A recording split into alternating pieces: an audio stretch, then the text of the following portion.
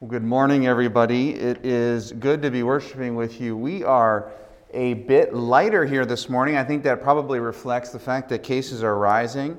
And so I just want to take this opportunity to let you all know that we are very happy to welcome you into the sanctuary to worship in person with us if you are comfortable doing that. But I hope that none of you feel pressured or shoulded. We don't want to be shoulding on you, telling you that you should be worshiping here, that this is the only place to worship. We're making this available for people who feel comfortable joining, and if you are coming, we're wanting to do everything that we can to make you feel safe, but we're also want to do everything that we can to enable you to worship at home as well. Hence, some of the technology improvements that we've been working hard on here. So I just want to say that in the midst of whatever you're feeling as some of the cases are rising in the Minnesota area right now. Well, I'm very aware that this upcoming Tuesday is Election Tuesday, and I like watching the news in a variety of formats. I like reading about the news. And one of the things that I've noticed is that there have been a lot of people in preparation for this Tuesday for a long time trying to predict what is going to be happening. There's this I think there's a betting market where there are odds and you can wager money and it can pay out based on what's going to unfold in all the different election situations. I've heard a lot of people commenting on this and predicting that we're going to see a blue wave where the Democrats take over the House, the Senate, and the president. I've heard other people saying, no, it's the opposite. Trump's going to win big. Just like in 2016, you can't trust the polls. In 2016, the polls were way off. They're going to be way off now, and Trump's going to win, and the Republicans are going to win.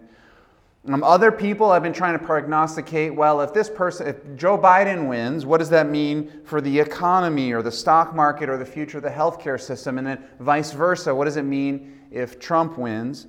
Other people have been predicting other things, like not necessarily that high level who's going to win, but more like concrete what's going to happen on the ground. I heard that the FBI is concerned about possible rioting and looting following the election, and Walmart has removed all guns and ammos from their store because they're maybe not predicting, but recognizing it's a possibility, and they're very concerned. They don't want people breaking into their store to steal guns. So there are a lot of people out there trying to figure out what's going to happen on Tuesday. And there are a lot of people weighing in with their opinion, prognosticating and predicting what they think is going to happen this coming Tuesday.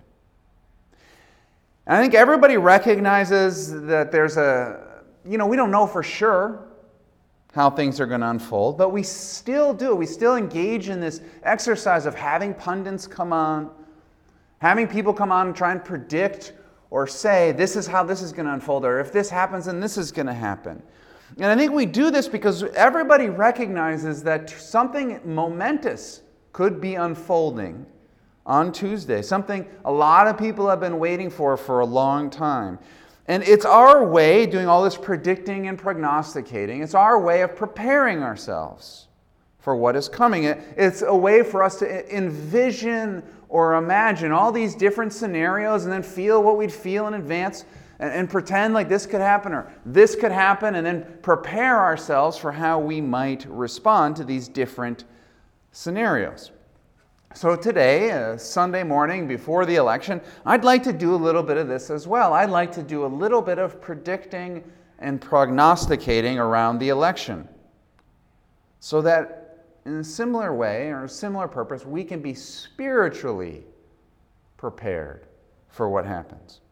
Now, obviously, I'm not going to be predicting who's going to win the election. I don't know. But that doesn't mean we can't know anything. And the passage that I want us to consider for today, Jesus is doing some predicting. Jesus is doing some prognosticating about the immediate future for the disciples after he dies, but he talks about it in a way that feels general enough that it applies to us today and for the election coming on Tuesday. And so I want to read our passage. This passage comes from John chapter 16, verses 16 to 33. I'm going to read it, and I just want you to listen and pay attention to some of the stuff that he's saying as he's looking towards a future where the disciples are going to experience a big event, his death. Jesus went on to say, "In a little while you will see me no more. And then after a little while you will see me." At this, some of his disciples said to one another, "What does he mean by saying, 'In a little while you will see me no more, and then after a little while you will see me'? And because I am going to the Father." They kept asking, "What does he mean by a little while? We don't understand what he is saying." Jesus is doing some predicting here. Jesus saw that they wanted to ask him about this, so he said to them, "Are you asking one another what I mean when I say, 'In a little while you will see me no more, and then after a little while you will see me'? Very truly I tell you, you will weep and mourn while the world rejoices. You will grieve, but your grief will turn to joy. A woman giving birth to a child has pain because her time has come, but when her baby is born, she forgets the anguish because of her joy that a child is born into the world. So with you, now is your time of grief, but I will see you again, and you will rejoice, and no one will take away your joy. In that day you will no longer ask me anything. Very truly I tell you, my Father will give you whatever you ask in my name. Until now you have not asked for anything in my name. Ask, and you will receive, and your joy will be complete. Though I have been speaking figuratively, a time is coming when I will no longer use this kind of language, but will tell you plainly about my Father. In that day you will ask in my name. I am not saying that I will ask the Father on your behalf. No, the Father himself loves you because you have loved me and have believed that I came from God. I came from the Father and entered the world. Now I'm leaving the world and going back to the Father." Then Jesus' disciples said, "Now you're speaking clearly, without figures of speech. Now we can see that you know all things and that you do not even need to have anyone ask you questions. This makes us believe that you came from God." "Do you now believe?" Jesus replied. "The time is coming, and in fact has come, when you will be scattered, each to your own home. You will leave me all alone, yet I am not alone, for my Father is with me. I have told you these things so that in me you may have peace. In this world you will have trouble, but take heart, I have overcome the world."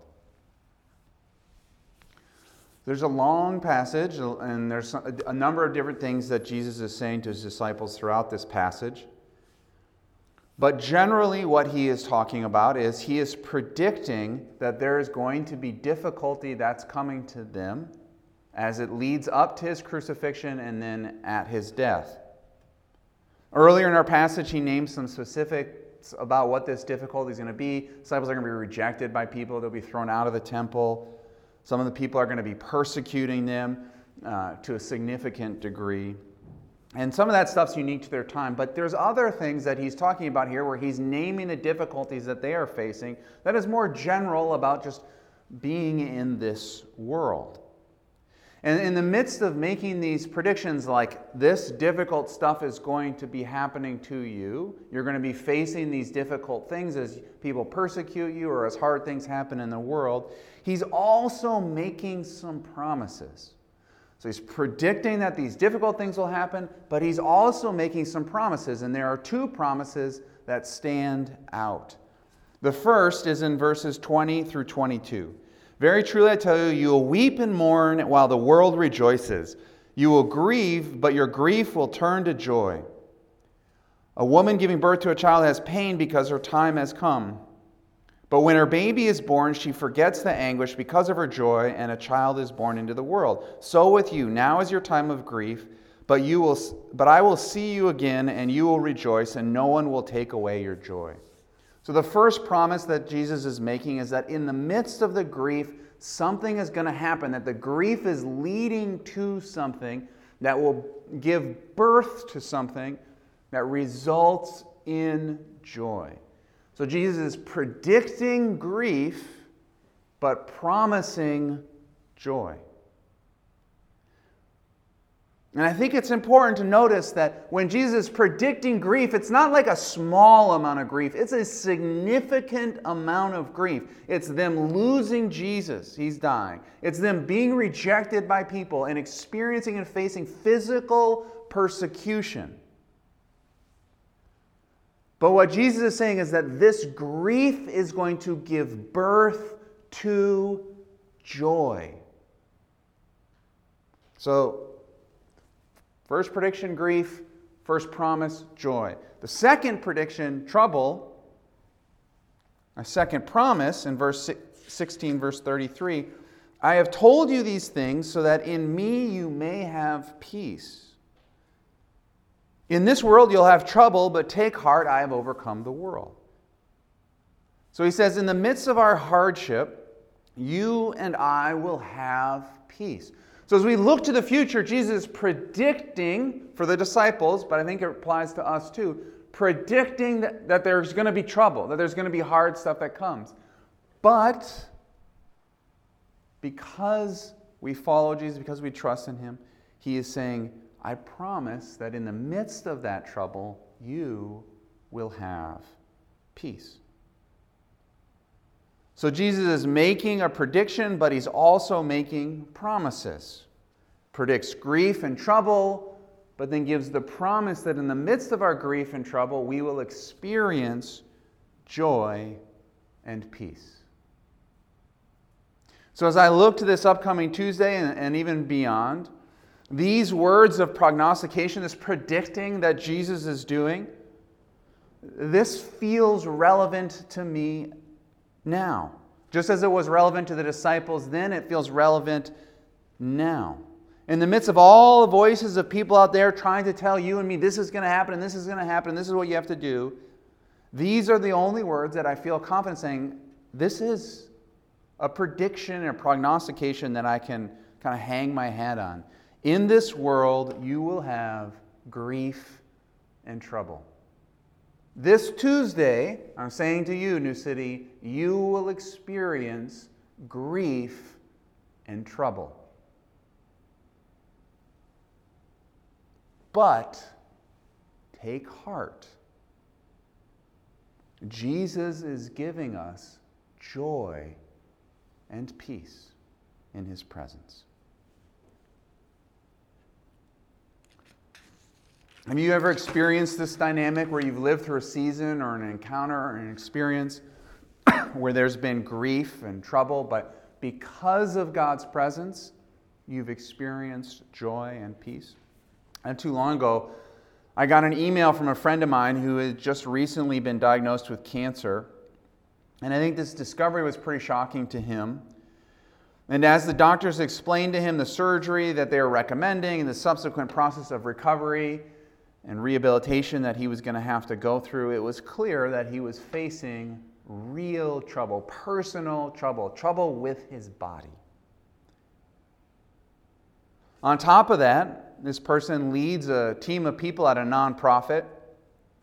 He had some big plans for this upcoming year, for the remainder of this year, and a whole team of employees that were counting on him, and his sickness is throwing a monkey wrench in all of that. So not only is this trouble for him personally and for his body and for his health, it's trouble for his team and for the employees and for the nonprofit that he runs. On top of that, there's obviously grief. He's married and he has children, and he's just been diagnosed with cancer. And so they are all holding on to this possibility and prospect of losing their dad, their husband, undoubtedly experiencing grief. And yet, as my friend has sent out email updates, he hasn't sugarcoated anything, but I have been struck by the depth of his joy and his peace as he describes the experience as he's going through it in real time. Describes how grateful he is from the love he's receiving from employees. Talked about the care that his medical team is giving him and how thankful he is for that. He's talked about how encouraged he has felt, trading emails with people, getting calls, having people talk to him. People have made him meals, and he feels encouraged and loved in that way. He's going through a very real challenge, but in the midst of this trouble, and in the midst of the grief that he's facing, something has been happening within him, so that he is having these experiences of joy, and he feels at peace. And I think as I've been reading this, I've been so aware that this is not a given. This is not a guarantee. It's not a given that when a person's diagnosed with cancer, that they'll necessarily notice all the things that are happening around them as gifts and feel loved by all the people around them. It's not a given that a person will have the sort of community he can communicate honestly with them, share openly about what he's going through, and that experience gives him this sense of peace and joy and of being loved. It's not a given that a person's going to get a cancer diagnosis, and then that cancer diagnosis becomes the thing that ushers him into a place of deeper peace and of deeper joy and deeper awareness of how loved he is. These are not givens. Even if there's a reality, it's not necessarily a given that you see and you notice and you experience things in this way. And yet, this is what my friend is experiencing. In this world, he's experiencing trouble, grief. And yet in his soul, he's filled with joy and peace.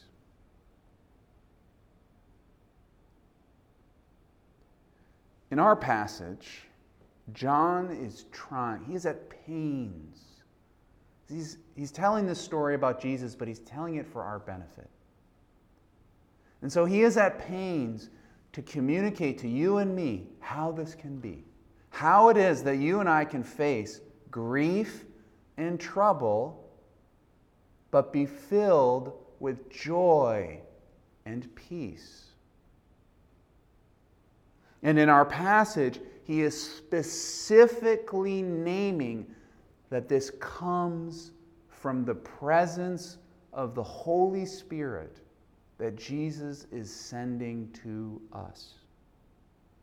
So they're grieving about Jesus leaving, but Jesus is saying, these are the birth pangs, and they are giving birth to something better, and that better thing is the presence of the Spirit in your life.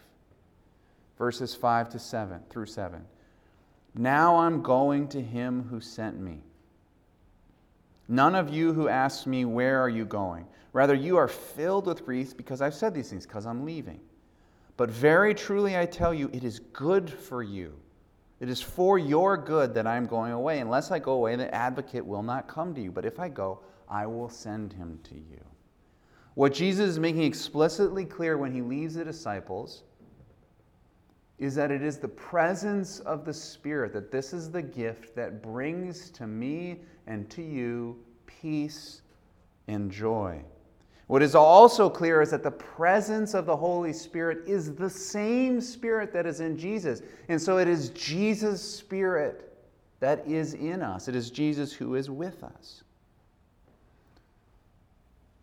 So what John is writing about, what he's trying to make abundantly clear by quoting the story of Jesus talking to his disciples, is that when we face difficulty, trouble, and grief, that we can experience peace and joy because of the presence of the Holy Spirit who is in us. Because God's Spirit is within us when we face grief and loss. There is a way that you and I can turn towards God, and that these experiences of grief and loss can be like birth pangs that give birth to a deeper awareness of God's Spirit with us, which then results in peace and joy. When we do this, this process, there is a shift that is happening within us. We're still disappointed by whatever grief and trouble we may be facing, but it means less because we're shifting away from our focus on the things that's causing us grief and loss towards this awareness, this noticing of God's presence with us. I mean, it's kind of like we want two things. We want our life to be comfortable and easy and everything go well, but we also want to be close to God and intimate with God and aware that the God of the universe is in our life. When grief and trouble comes, it's because this stuff that we want on the outside isn't going the way that we want it to and we don't like it. But what happens is when it comes, it forces us to turn towards God in a new way, in a fresh way, in a way we typically fail to do. And so then this grief and this trouble becomes this catalyst for this turning towards and noticing of God's presence. The birth pangs that help us turn inward, notice God with us, and notice that this is the thing that we actually want more than anything else. More than everything just going well out here, we really want to live our life with God. So the grief and the trouble that we don't really want and causes us very real pain, and we still don't want it, but we become aware of the way that it causes this shift inward to happen, where we become more aware of God's presence. And as we become more aware of God's presence, we become, this is what we want more than anything else. And it starts to bring about joy and peace within us. I've seen this happen over and over. I'm sure you have too. A friend loses a job, but because of that discovers God in new ways. Or people, I've heard people that say this too, like they get this diagnosis or sickness, but then they'll say something crazy like, it was this sickness, this terrible disease that brought healing to my soul. So that by the end of their sickness, as they're emerging and no longer have this disease, I've heard people say, I'm almost worried about not being sick anymore because this sickness has brought me so close to God. I've heard other people talk about the pain they experience in their marriages, but then confess that it is that very conflict and pain that has brought them so close to God or helped them grow in their self-awareness and dependency on God with them. This happens over and over for so many people. In the midst of hardship, in the midst of trouble, as we experience grief, people discover God in new ways, and it transforms everything. And the hardship doesn't cease to be hard, but the awareness of God's presence bears the fruit of peace and joy in the midst of that hardship. Jesus, to the disciples, but to us too, predicts, you and I, we're going to have trouble. There are sinful people in the world. We're going to experience grief. Life is a process of dealing with loss. We're going to have grief and trouble. But I'm giving you the Spirit, so in the midst of that, you will have peace and joy. So as I think about this upcoming Tuesday, this is the prediction and promise that I feel rock solid making to you. This Tuesday, you and I, and really beyond after, you and I, we're going to experience grief and trouble. It could happen for any number of reasons. I mean, you may feel grief or feel trouble because the candidate you vote for, and you may think this person really should win, loses. And that may cause you grief and trouble. Or maybe it's the reverse. Your candidate does win, but then the whole country seems to freak out or the world freaks out, and that causes you grief and trouble. Or maybe you'll have grief and trouble because you're in what is called a politically conflicted marriage, and you and your spouse will have an argument about what happens on Tuesday night. That will cause you grief and trouble. Or maybe it's worse. Maybe there's riots and looting in your neighborhood that cause you grief and trouble. Or maybe you'll have grief because this election re-traumatizes old racial wounds for you. I'm not sure how it's going to happen, But given the volatility surrounding this election, it seems certain to me that in some way we're all going to experience grief and trouble. Some of it possibly very real and concrete grief and trouble. But in the midst of this grief and trouble, which is sure to come, I want you to hear this promise. God will not leave you. So whatever unfolds, the promise is that God's Spirit will be there with you. And the grief and trouble can be birth pangs that cause you to turn inward, to discover God's presence in new ways, the fruit of which are peace and joy. So, what I want to say to you, what I want to encourage you to do, what I want you to think about is simple. Just make space this week, especially this week, to notice God's presence with you. Jesus says that the source of our peace and joy in the midst of a world full of trouble and grief, the source of our peace and joy is the presence of the Spirit. And this is pure gift. God just gives this to us as grace. But you and I, we have to make space to notice. So when you're feeling upset about the outcome of the election, make space to pray. Or before the election, make space to pray. Or when you're angry about someone posting something on Facebook about your candidate or your cause, before you reply, hit the pause button in your soul. Talk to God about it. Notice what is happening within you. Maybe call someone up and process with them, not about how terrible that person is, but about what is happening in your soul that causes you to react that way. Or when election results don't come as fast as you'd like, don't give in to rage. Put your trust in God and notice the good that waiting does. Whatever happens this week that leaves you feeling grief or finds you in trouble, just don't let that get the best of you. Let that be a reminder to stop, to pause, and to notice that God is still with you. There's no tax plan or Supreme Court justice or future ACA reality that is going to remove God's presence from you. I don't mean to minimize the grief or the trauma or the loss or the trouble. There's real pain caused by political division, by riots, the cancer that my friend is facing. This is real. I'm not minimizing this trouble. I'm not minimizing the grief. But in the midst of the grief and trouble, God is with you. God's presence is there. And I just want to call our attention to this and remind us, search for God's presence. Hit the pause button. Notice God's presence with you. And receive this good gift that comes from God's presence, the gift of peace and joy. Let's pray. God, in the midst of a world convulsing,